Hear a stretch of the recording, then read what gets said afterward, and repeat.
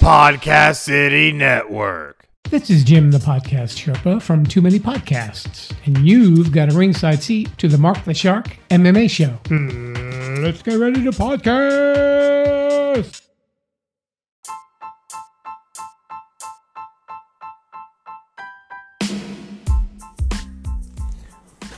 Hi everyone, I am your host, Mark the Shark Ritordo, and welcome to the Mark the Shark MMA show, where every week we talk about the wonderful sport of MMA. Today we will review the most recent and upcoming events in MMA news. In each episode, the format may be changed, but you will always be entertained. There will be special interviews with special guests, along with special insights on the sport from our guest hosts. Also, check out our Facebook page for news and updates on future episodes. Also, we appreciate donations from our listeners to keep our podcast up and running. You can make a donation by clicking on the Click the Support button found at anchor.fm/Mark the Shark MMA show. And that's Mark spelled with a C and not a K. We are also looking for guests who want to be on the show and sponsors who want to advertise their product and brand on the show. For more information, contact me on the Mark the Shark MMA show Facebook page. Also, for a plug-in, if you're looking for a good action thriller suspense novel, check out a book called The Cabal, The Saga Begins. You can find it on both Barnes & Noble and Amazon.com. It is available in paperback, Kindle, and audiobooks format on Amazon.com. In paperback version only on BarnesandNoble.com, and the hardcover version is only available at www.retordofamilybooks.com. For a good book for your kid to read, check out I Am a Survivor or Invisible Girl, written by a little 11-year-old girl by the name of Christina Ritordo. She has her books in Kindle and audiobook format and paperback format on Amazon.com and paperback format on both Amazon.com and BarnesandNoble.com. And the hardcover version is only available at www.retordofamilybooks.com. Okay, everyone, keep on listening. We'll be back shortly after this break.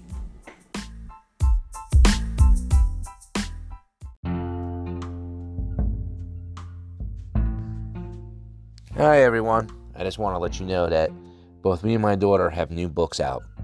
My daughter's book is called A Little Bit Louder, which is the second book in the Invisible Girl series. And my new book is a vampire fantasy book series called The Dark World Chronicles, and the first book in the series is called Marcus the Vampire. You can check them both out at www.retordofamilybooks.com or Amazon.com or Barnes & Noble.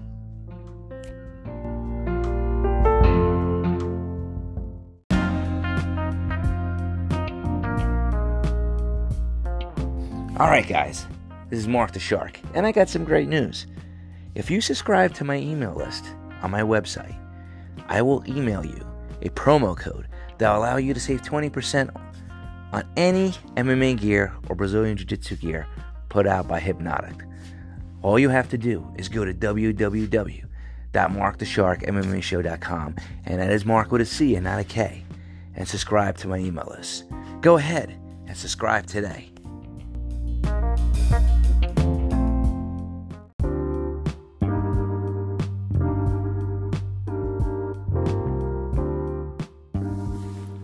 Hey everyone, I just wanted to let you know that I recently just did an interview on a podcast called Too Many Podcasts.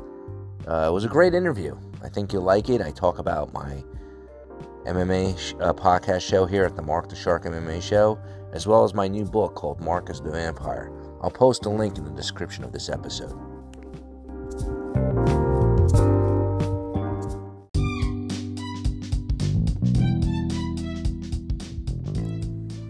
This is a Coupon Queen Pin from the CQP Moments podcast, and you're listening to Mark the Shark MMA show.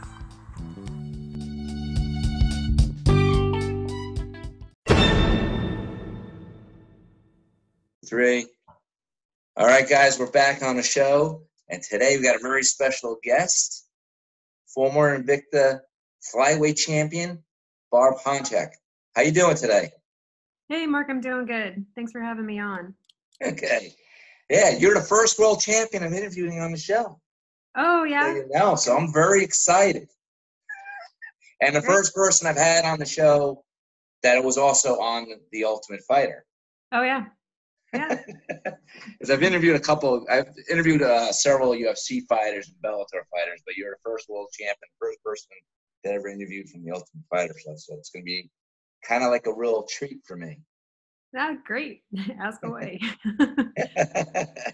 So give the listeners a little background on yourself, like where you grew up and how'd you get into mixed martial arts?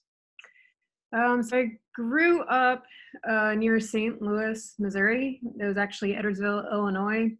And I went to college. I went away to school. I have a bachelor's degree that I obtained from Western Washington and a master's degree that I got from Northern Arizona University. So I was later in life when I started training. After I finished those degrees, my husband and I moved back to the Midwest for him to further his job career.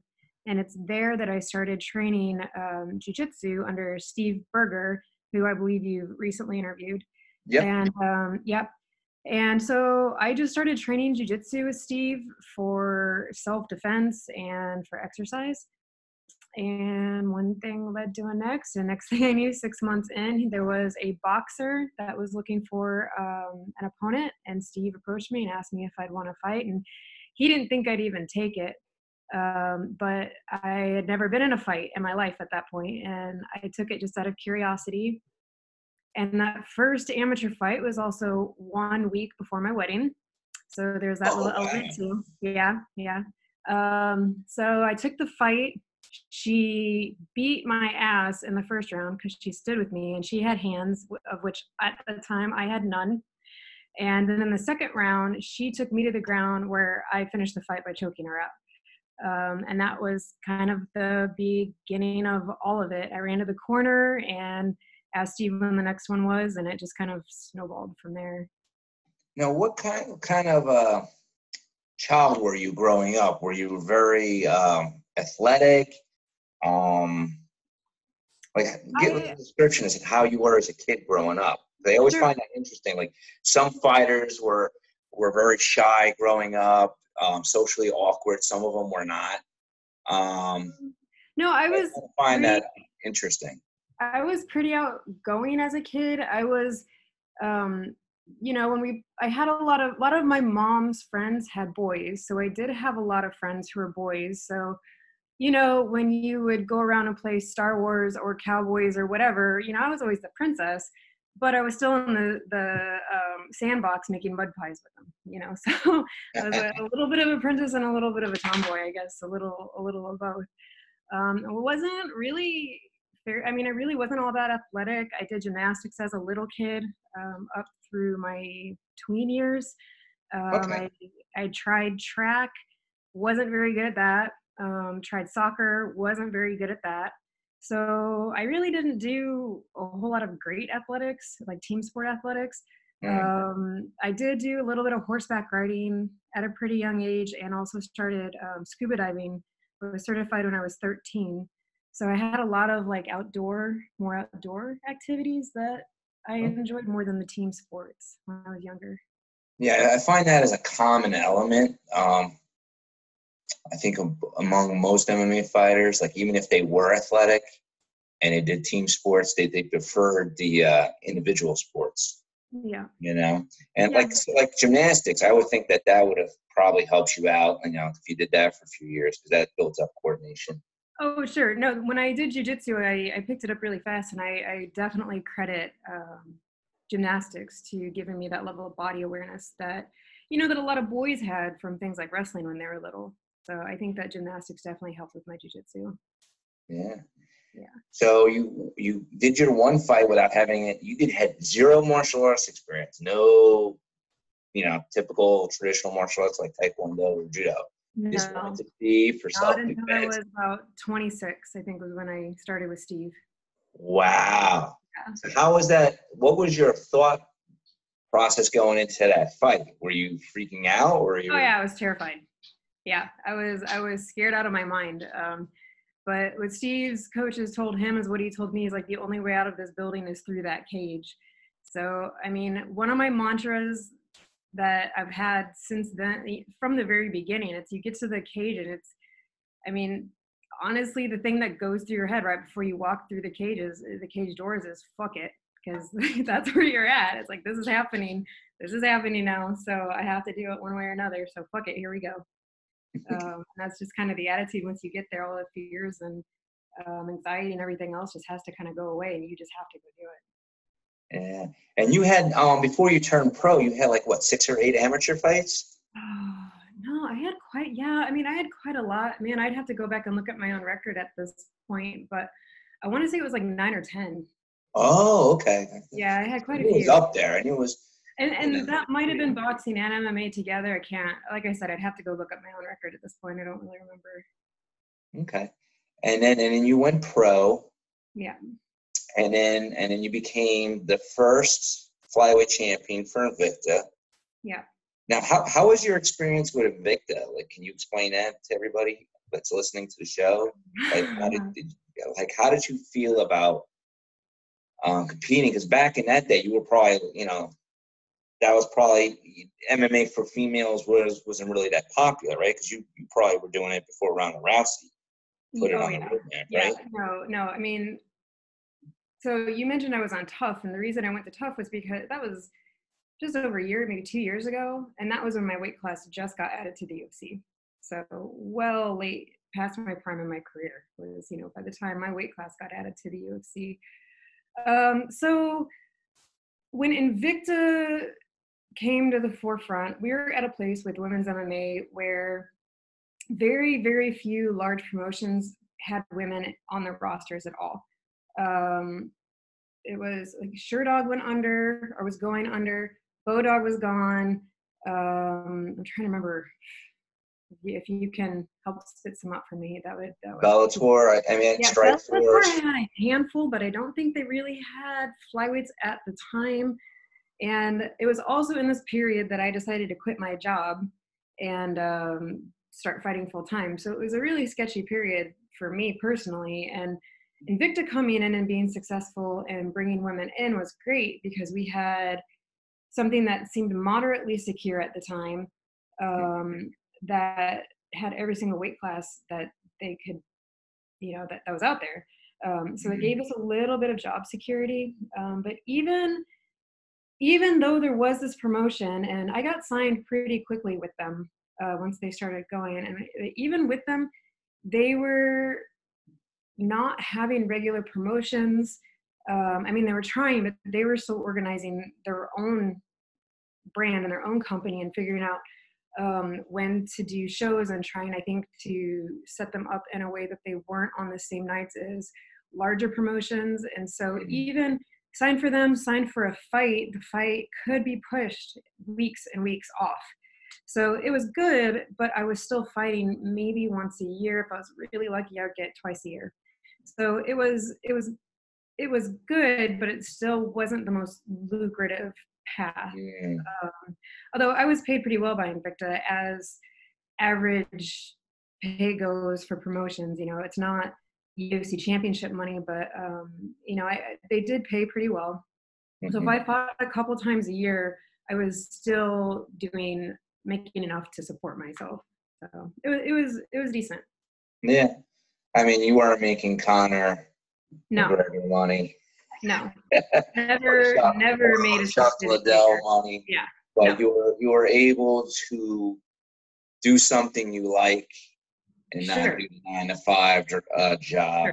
Yes, and support yourself. So I guess most people that's all they can ask for, right? Right. Yeah.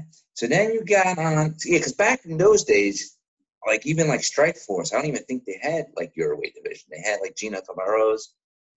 Yeah, 115 and 135 has always been the popular weight classes for women. They've always been the ones that hit the larger organizations first. And I did think about 115 time and time again, but the smallest I ever managed to fight was at 120, and that was against Felice Herrig.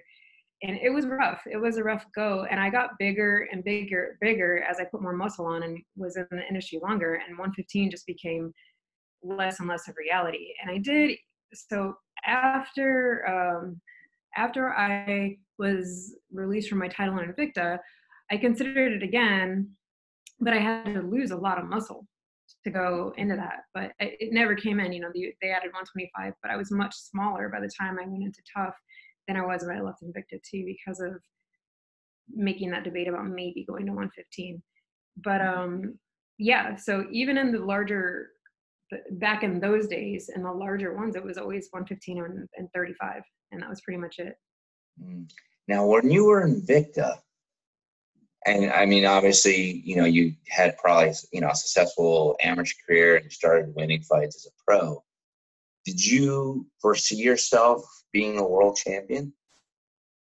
I mean, that was always the goal. I mean, definitely not when I started, not when I started back with Berger, with Steve in St. Louis. It was just something to do. It was something fun to do that I liked. And like I said, it just kind of snowballed. And I was working at a laboratory. I was managing a laboratory at a university in St. Louis, and that was my career. I dedicated 10 years of my life to education for sciences. And so, that's where my life was, or so I thought. And yeah, no, it took me 2 years of my husband kind of pushing me to convincing me, and also for him to be in a place with his career where he could help support me if it didn't work out well, but to quit my job and to become a fighter.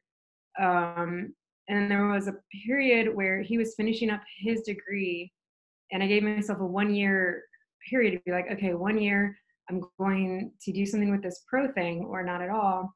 And that period, he finished his schooling, and we moved up to the Quad Cities, where I started training with Miletich Fighting Systems. Junior Hernandez was currently the head coach at the time there, but Pat Miletich was still there and played an active role in my camps as well too. And that's where my career really took off. Now, you saying your husband pushed you. Was there a particular reason he pushed you? Did he say, you seem happy doing this? Maybe this is something you should do, or did he see something in you? No, he knew I was good. He knew I was good, and he saw it in me before I realized that it was a possibility. And he's a no regrets kind of person, and he knew that if I didn't try it, that I think he knew that I would regret not doing it eventually. So yeah, he talked about it and kind of nudged me towards going full time for a while, because he believed in me that much. Is he a martial artist too? He dabbled. He's done a few nagas and things like that with jiu-jitsu, but he is a human who breaks easy. He was a hockey player, and he's used to sliding, and in wrestling and jiu-jitsu, you thud more than you slide. And so he had broken ribs and toes and fingers and even an orbital. So he just got injured a lot and was off the mats more than he was on them. But he did compete in a few jiu-jitsu tournaments. Yeah, it's definitely not easy. So you had a very supportive husband. So now you're Invicta, and you're winning fights, and then you finally got and won the world championship. What did that feel like? Did it feel surreal to you? Or did it feel like, yes, I finally accomplished my goal? Or did it feel like you were in a dream world when you accomplished that? That's quite an accomplishment, I mean, so let's see. Before that camp, I broke my nose terribly. I remember that. So I was a huge mouth breather, and I was worried she was going to clock me on the chin and knock me out. But I mean, I think that camp was so incredibly hard. And I was at Miletich, and Miletich was still in the days of you break your nose, you go bleed it out in the trash and get back on the mats. A camp. And I remember just being so happy that work and all that pain and all that exhaustion paid off. It was relief, I think. There was a lot of relief that it went the way it did, and that I got to have that belt, because you make so many sacrifices in your life. Everything goes into that camp, and blood, sweat, and tears and pain, and I think I was just so happy to see the fruits of my labor. So, that it was worth it. It was worth the pain. It was worth the not being able to sleep at night because I had a broken nose, getting addicted to Afrin to try to sleep at night, and so forth and so on. But yeah, it was surreal too. I mean, I knew the work I put in. I knew the work I put into that camp. So I wouldn't say that I was surprised that I won. I thought that I should have won. I went in pretty confident, but yeah, I mean, it was validation. I think if anything else, winning that title was validation for everything we were doing. Now, when you were in, I gotta ask this because I'm an old diehard UFC fan of the old Pat Miletich days. Oh, So I'm showing my age. So when you were at Pat Miletich's camp, you were there during the heyday of Matt Hughes and all of them, and Jeremy Horn, and did you get to were they well, I was at the same time? Or so when I was there, a lot of those guys still hung out. Like Robbie it was right around the time that Robbie went to AT&T, but Robbie was still there for maybe the first 6 months or maybe even the first year that I was there. But so Robbie still hung around and he was there. I don't know if you remember Drew McFedries. Drew was still coming around. Jens Pulver would come around. Tim Sylvia was still around. Matt would drop in once in a while. I mean, Spencer Fisher was still around. Like there was quite a few of the old guys still there. They were on other shows. Strike Force and I want to say was it one of they were all over the place. So Jeremy Horn was all over the place. Yeah, both Jens had a couple fights and Tim had a couple fights. I think still while I was there, mostly overseas, not in the States. I forget the promotion they were with, but a couple of them are still active and competing, which is always fun. But then I came up with, currently you have there is Eric Shelton, and okay. I don't know, he's a 25er in the UFC right now, and he was coming up the same time I was coming up. But there's been a few others from our day, and we've all scattered. We've got our MFS is no more, the gym's gone.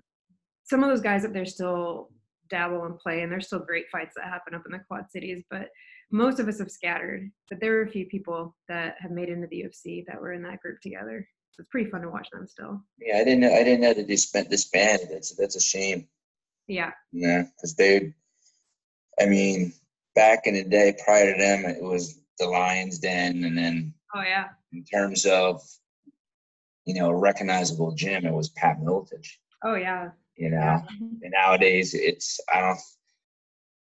got AT&T, the Brazilians, whatever top team, whatever they call themselves, but I don't think those teams can compare to like the older gyms. I think it seemed to me that they had like the guys they trained, they seem to be more loyal to each other, I think is the word I'm looking for. More family oriented. They treated each other like family. That's just the feeling I got as an outsider looking in. Back in those days, it was still boxer versus wrestler versus jiu-jitsu. And the gyms were primarily one of those martial arts dominant over the other. And I think Pat was one of the first gyms to pull martial arts from a lot of different places and integrate it. Obviously, he was a wrestling-based gym, but he pulled aspects from Dutch Thai and from jiu-jitsu and any martial art that he thought had something useful and put it into a system. And that's where he created Miletich Fighting Systems, MFS. It was his own art. Yeah. He was one of the first. If I'm not mistaken, I think he was a kickboxing champion before he got into MMA. From what I recall. Could be wrong. Yeah, I don't know. I honestly don't know. Very likely though. I mean, so how was your training different from there than, let's say, like Steve's gym? Steve's gym was, I would call Steve's gym definitely jiu-jitsu dominant. He's where my jiu-jitsu started. And I felt like his was more jiu-jitsu, where Pat's gym was more ground and pound and wrestling. I think my jiu-jitsu was at its top. My straight Brazilian jiu-jitsu, no-gi, was at its best when I was with Steve. My ground game continued to grow when I got to Pat's because I learned how to integrate wrestling and ground and pound and things like that in with my jiu-jitsu. Steve's gym was also up and coming when I was there, so it was more of an amateur gym, and we were all still learning, I think, at the time. But I outsourced a little bit. Like I would go to Sid Gee for karate. I would go to different people for boxing or conditioning. And when I was with Militich, I could do everything except my conditioning. And I could do my conditioning there, but I chose to go with another conditioner, a Big Five conditioning in the Quad Cities, because he was amazing, Josh Howitt. But I mean, I could do everything that I needed to do at that gym if I wanted to, instead of kind of grabbing a few other people. Okay. And then, so at this point, you won the Invicta belt. How far in between becoming the champ and did it take for you to get on that Ultimate Fighter show? So I had the title, I think it was for 3 years. Okay. And then it was around that point that, so my coach, Junior Hernandez, was also still actively fighting, and he chose to go to AT&T in Florida to start training. So he left and moved. And it was around that same time that, so a new bridge was being built over where Gravity, where our gym was. Okay. And our gym was about to get demolished.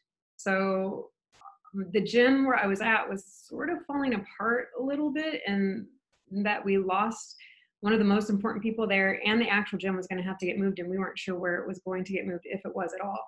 So it was at that point that I told my husband, who wanted to look for a new job, to go ahead and look for a new job. And he got a new job in Washington State. And then I moved out to Washington State. And after we moved to Washington, I was on about a 3-year hiatus out here where I floated around from gym to gym and had a pretty hard time finding one where I felt like I fit, where I meshed with people, coaches, and that wasn't over an hour away from where I lived. And I finally found Eddie Grant.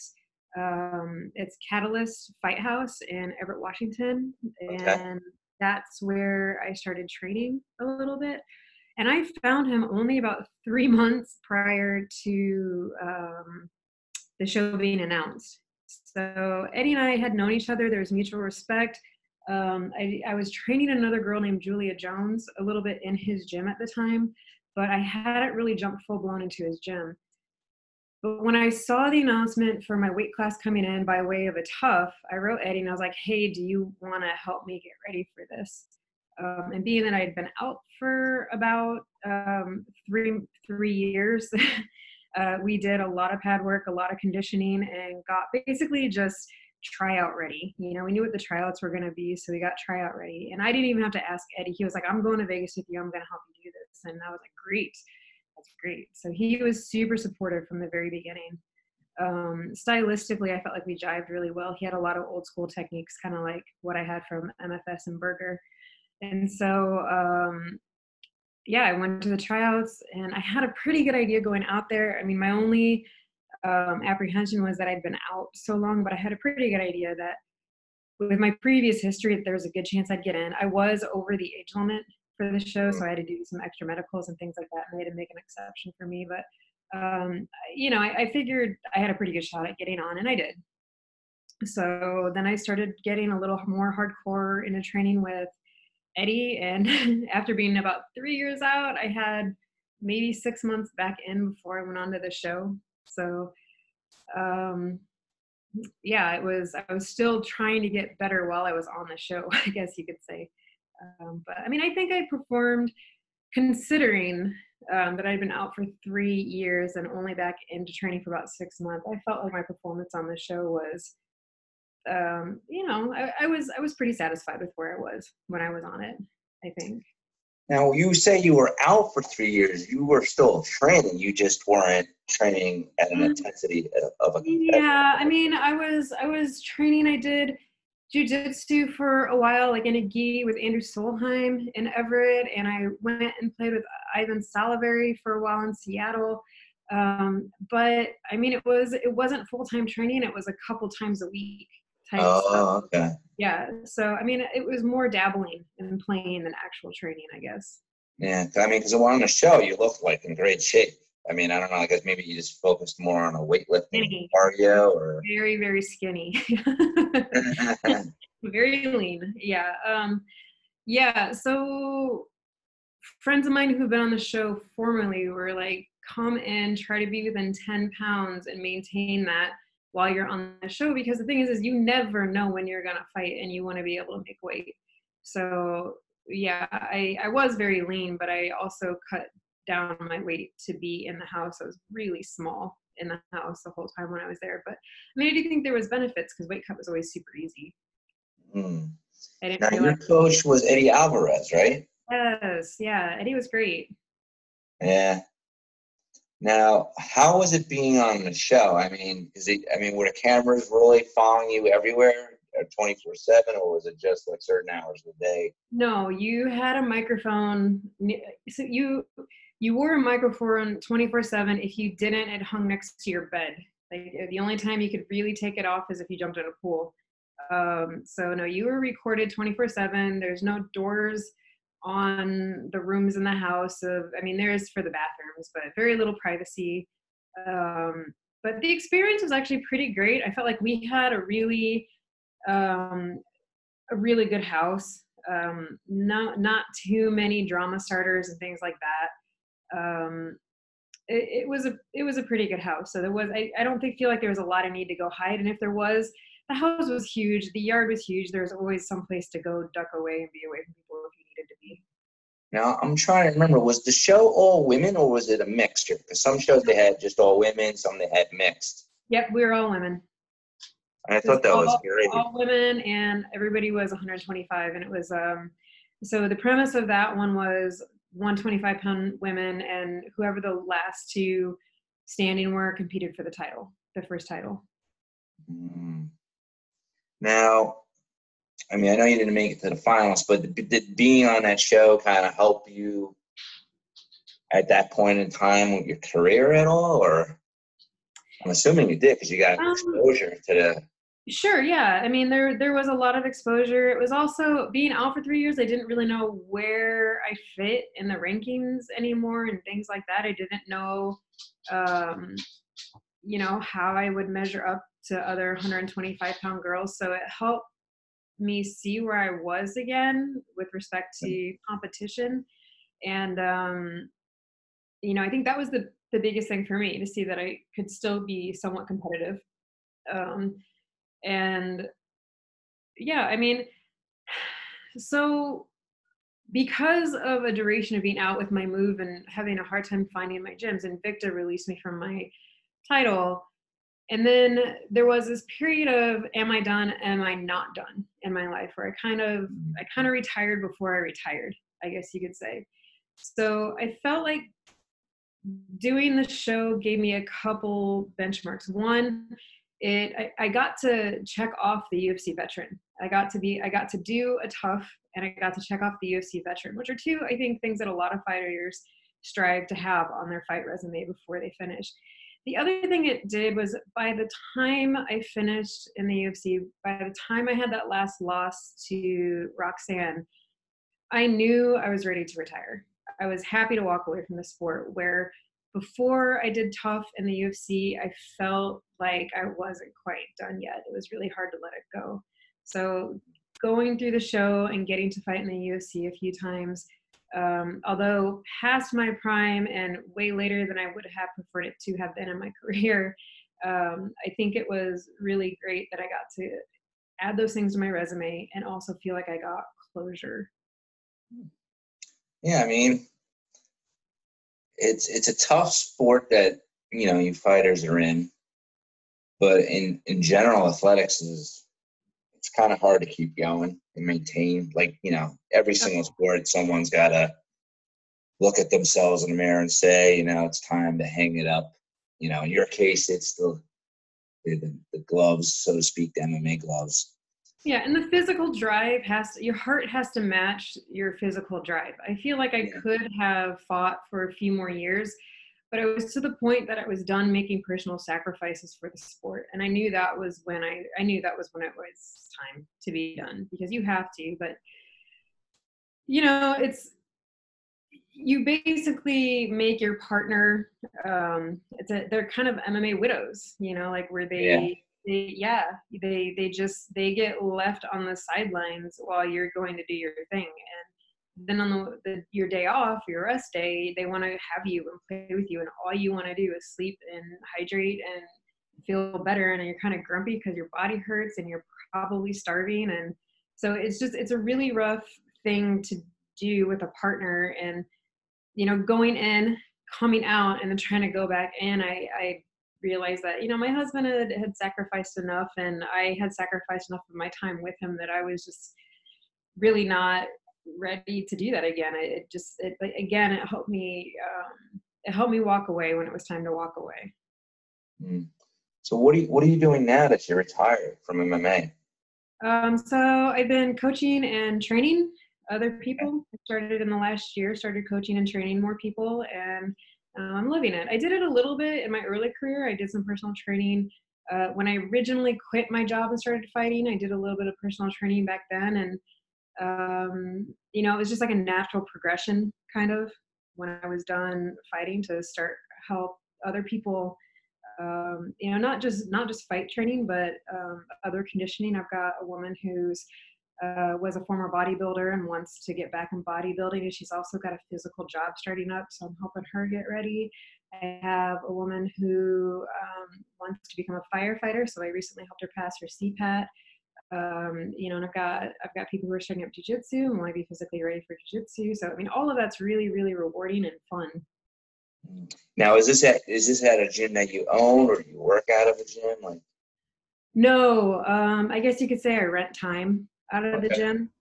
So there's two. I'm still at Catalyst Fight House in Everett. So Eddie, the gym that helped me get ready for Tough.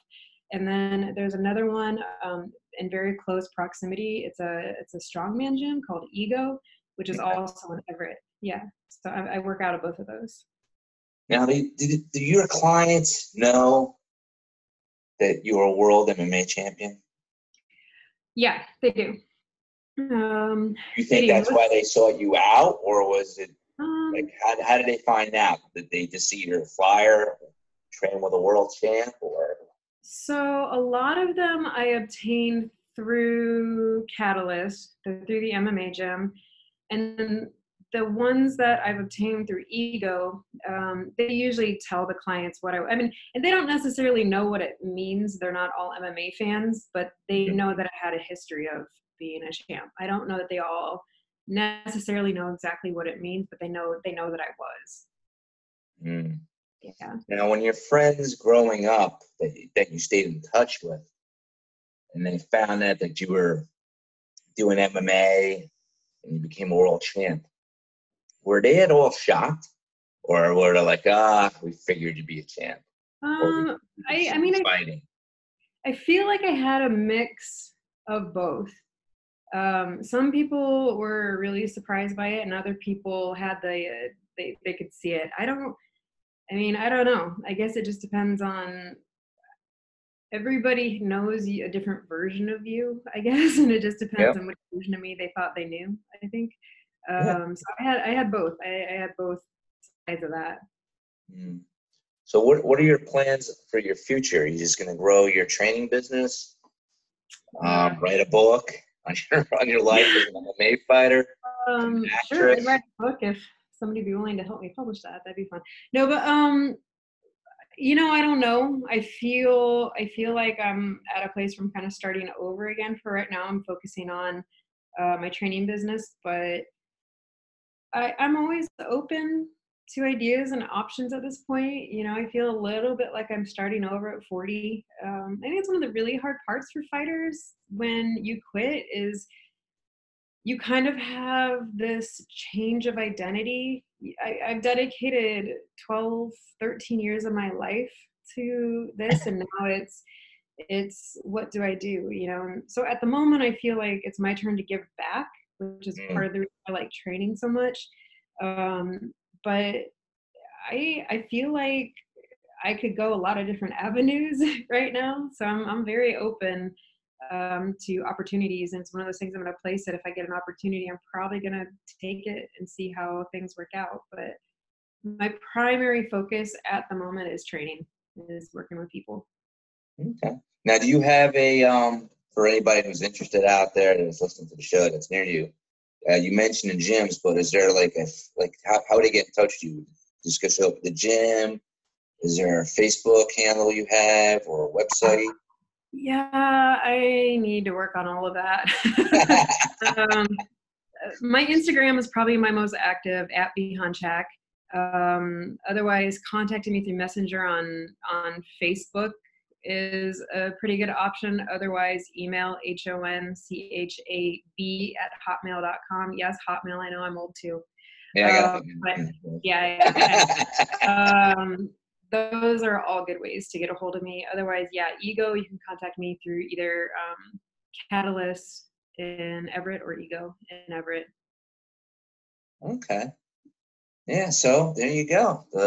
In a nutshell, a summary of your life on the Mark the Shark MMA Show podcast. How's it feel? It feels good. It's been a moment. It's been a moment since I've given my biography out. Well, it was a pleasure and an honor having you on the show. I had a blast. Thank you. And hope to have you on again in the future. Sure. And if you ever get to need someone to help you with your book, I can give you some tips because I've written books myself. That'd be great. All righty? Yeah. Okay. All right, everyone. We'll be back after this break. Hey fans, here at Podcast City Network, we have a lot of great shows on all of our great social media outlets. PodcastCity.net. Facebook.com/Podcast City Network. Hit that thumbs up. You can send a tweet to Podcast City Network on Twitter at Podcast City Net. Only on Podcast City Network.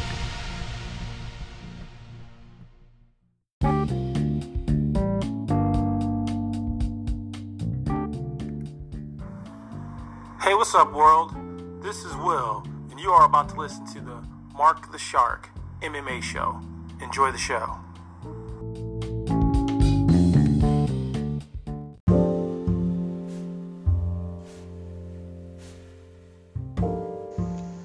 Today's show is brought to you by Audible. Audible is offering our listeners a free audiobook with a 30-day trial membership. Just go to www.audibletrial.com/MMA Show and browse the unmatched selection of audio programs. Download the title for free and start listening. It's that easy. Go to www.audibletrial.com/MMA Show.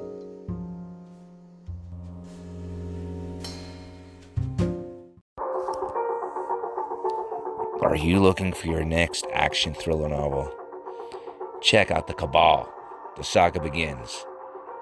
You can find it on Amazon.com and BarnesandNoble.com or www.ritortofamilybooks.com. That's RITORTO familybooks.com. Again, check out the next great action thriller suspense book called The Cabal. The Saga Begins. Hi, this is Mark the Shark Ritorto. This is a message to all the parents out there. Are you looking for an inspirational book for your child to read? Well, check out a book written by a child, 11-year-old little girl by the name of Christina Ritorto. She has 2 books. One is called Invisible Girl, and one is called I Am a Survivor. Both inspirational books written by a child for a child. You can find them at Amazon.com and BarnesandNoble.com, as well as her website, www.ritortofamilybooks.com. Again, it's RITORTO.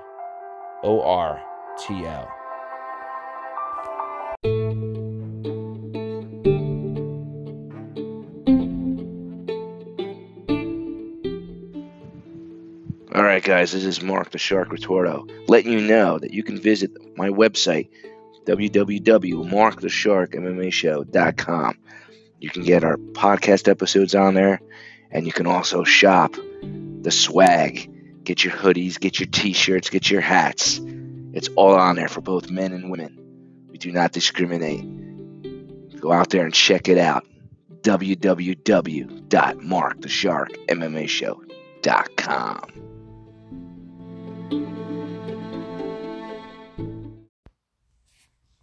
Hi, everyone. Just want to make a note to all the fans that are listening to this podcast. We appreciate any donation you can make to keep this podcast up and running, no matter how small, anyway from $1, $5, $10.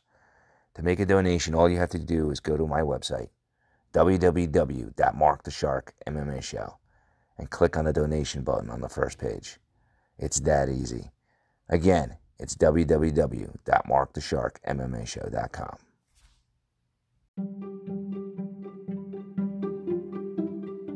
It's Angelica from A Little Bit of Everything with Me podcast, and you're listening to Mark the Shark MMA Show. And don't forget to like, subscribe, and rate to his podcast for more amazing episodes.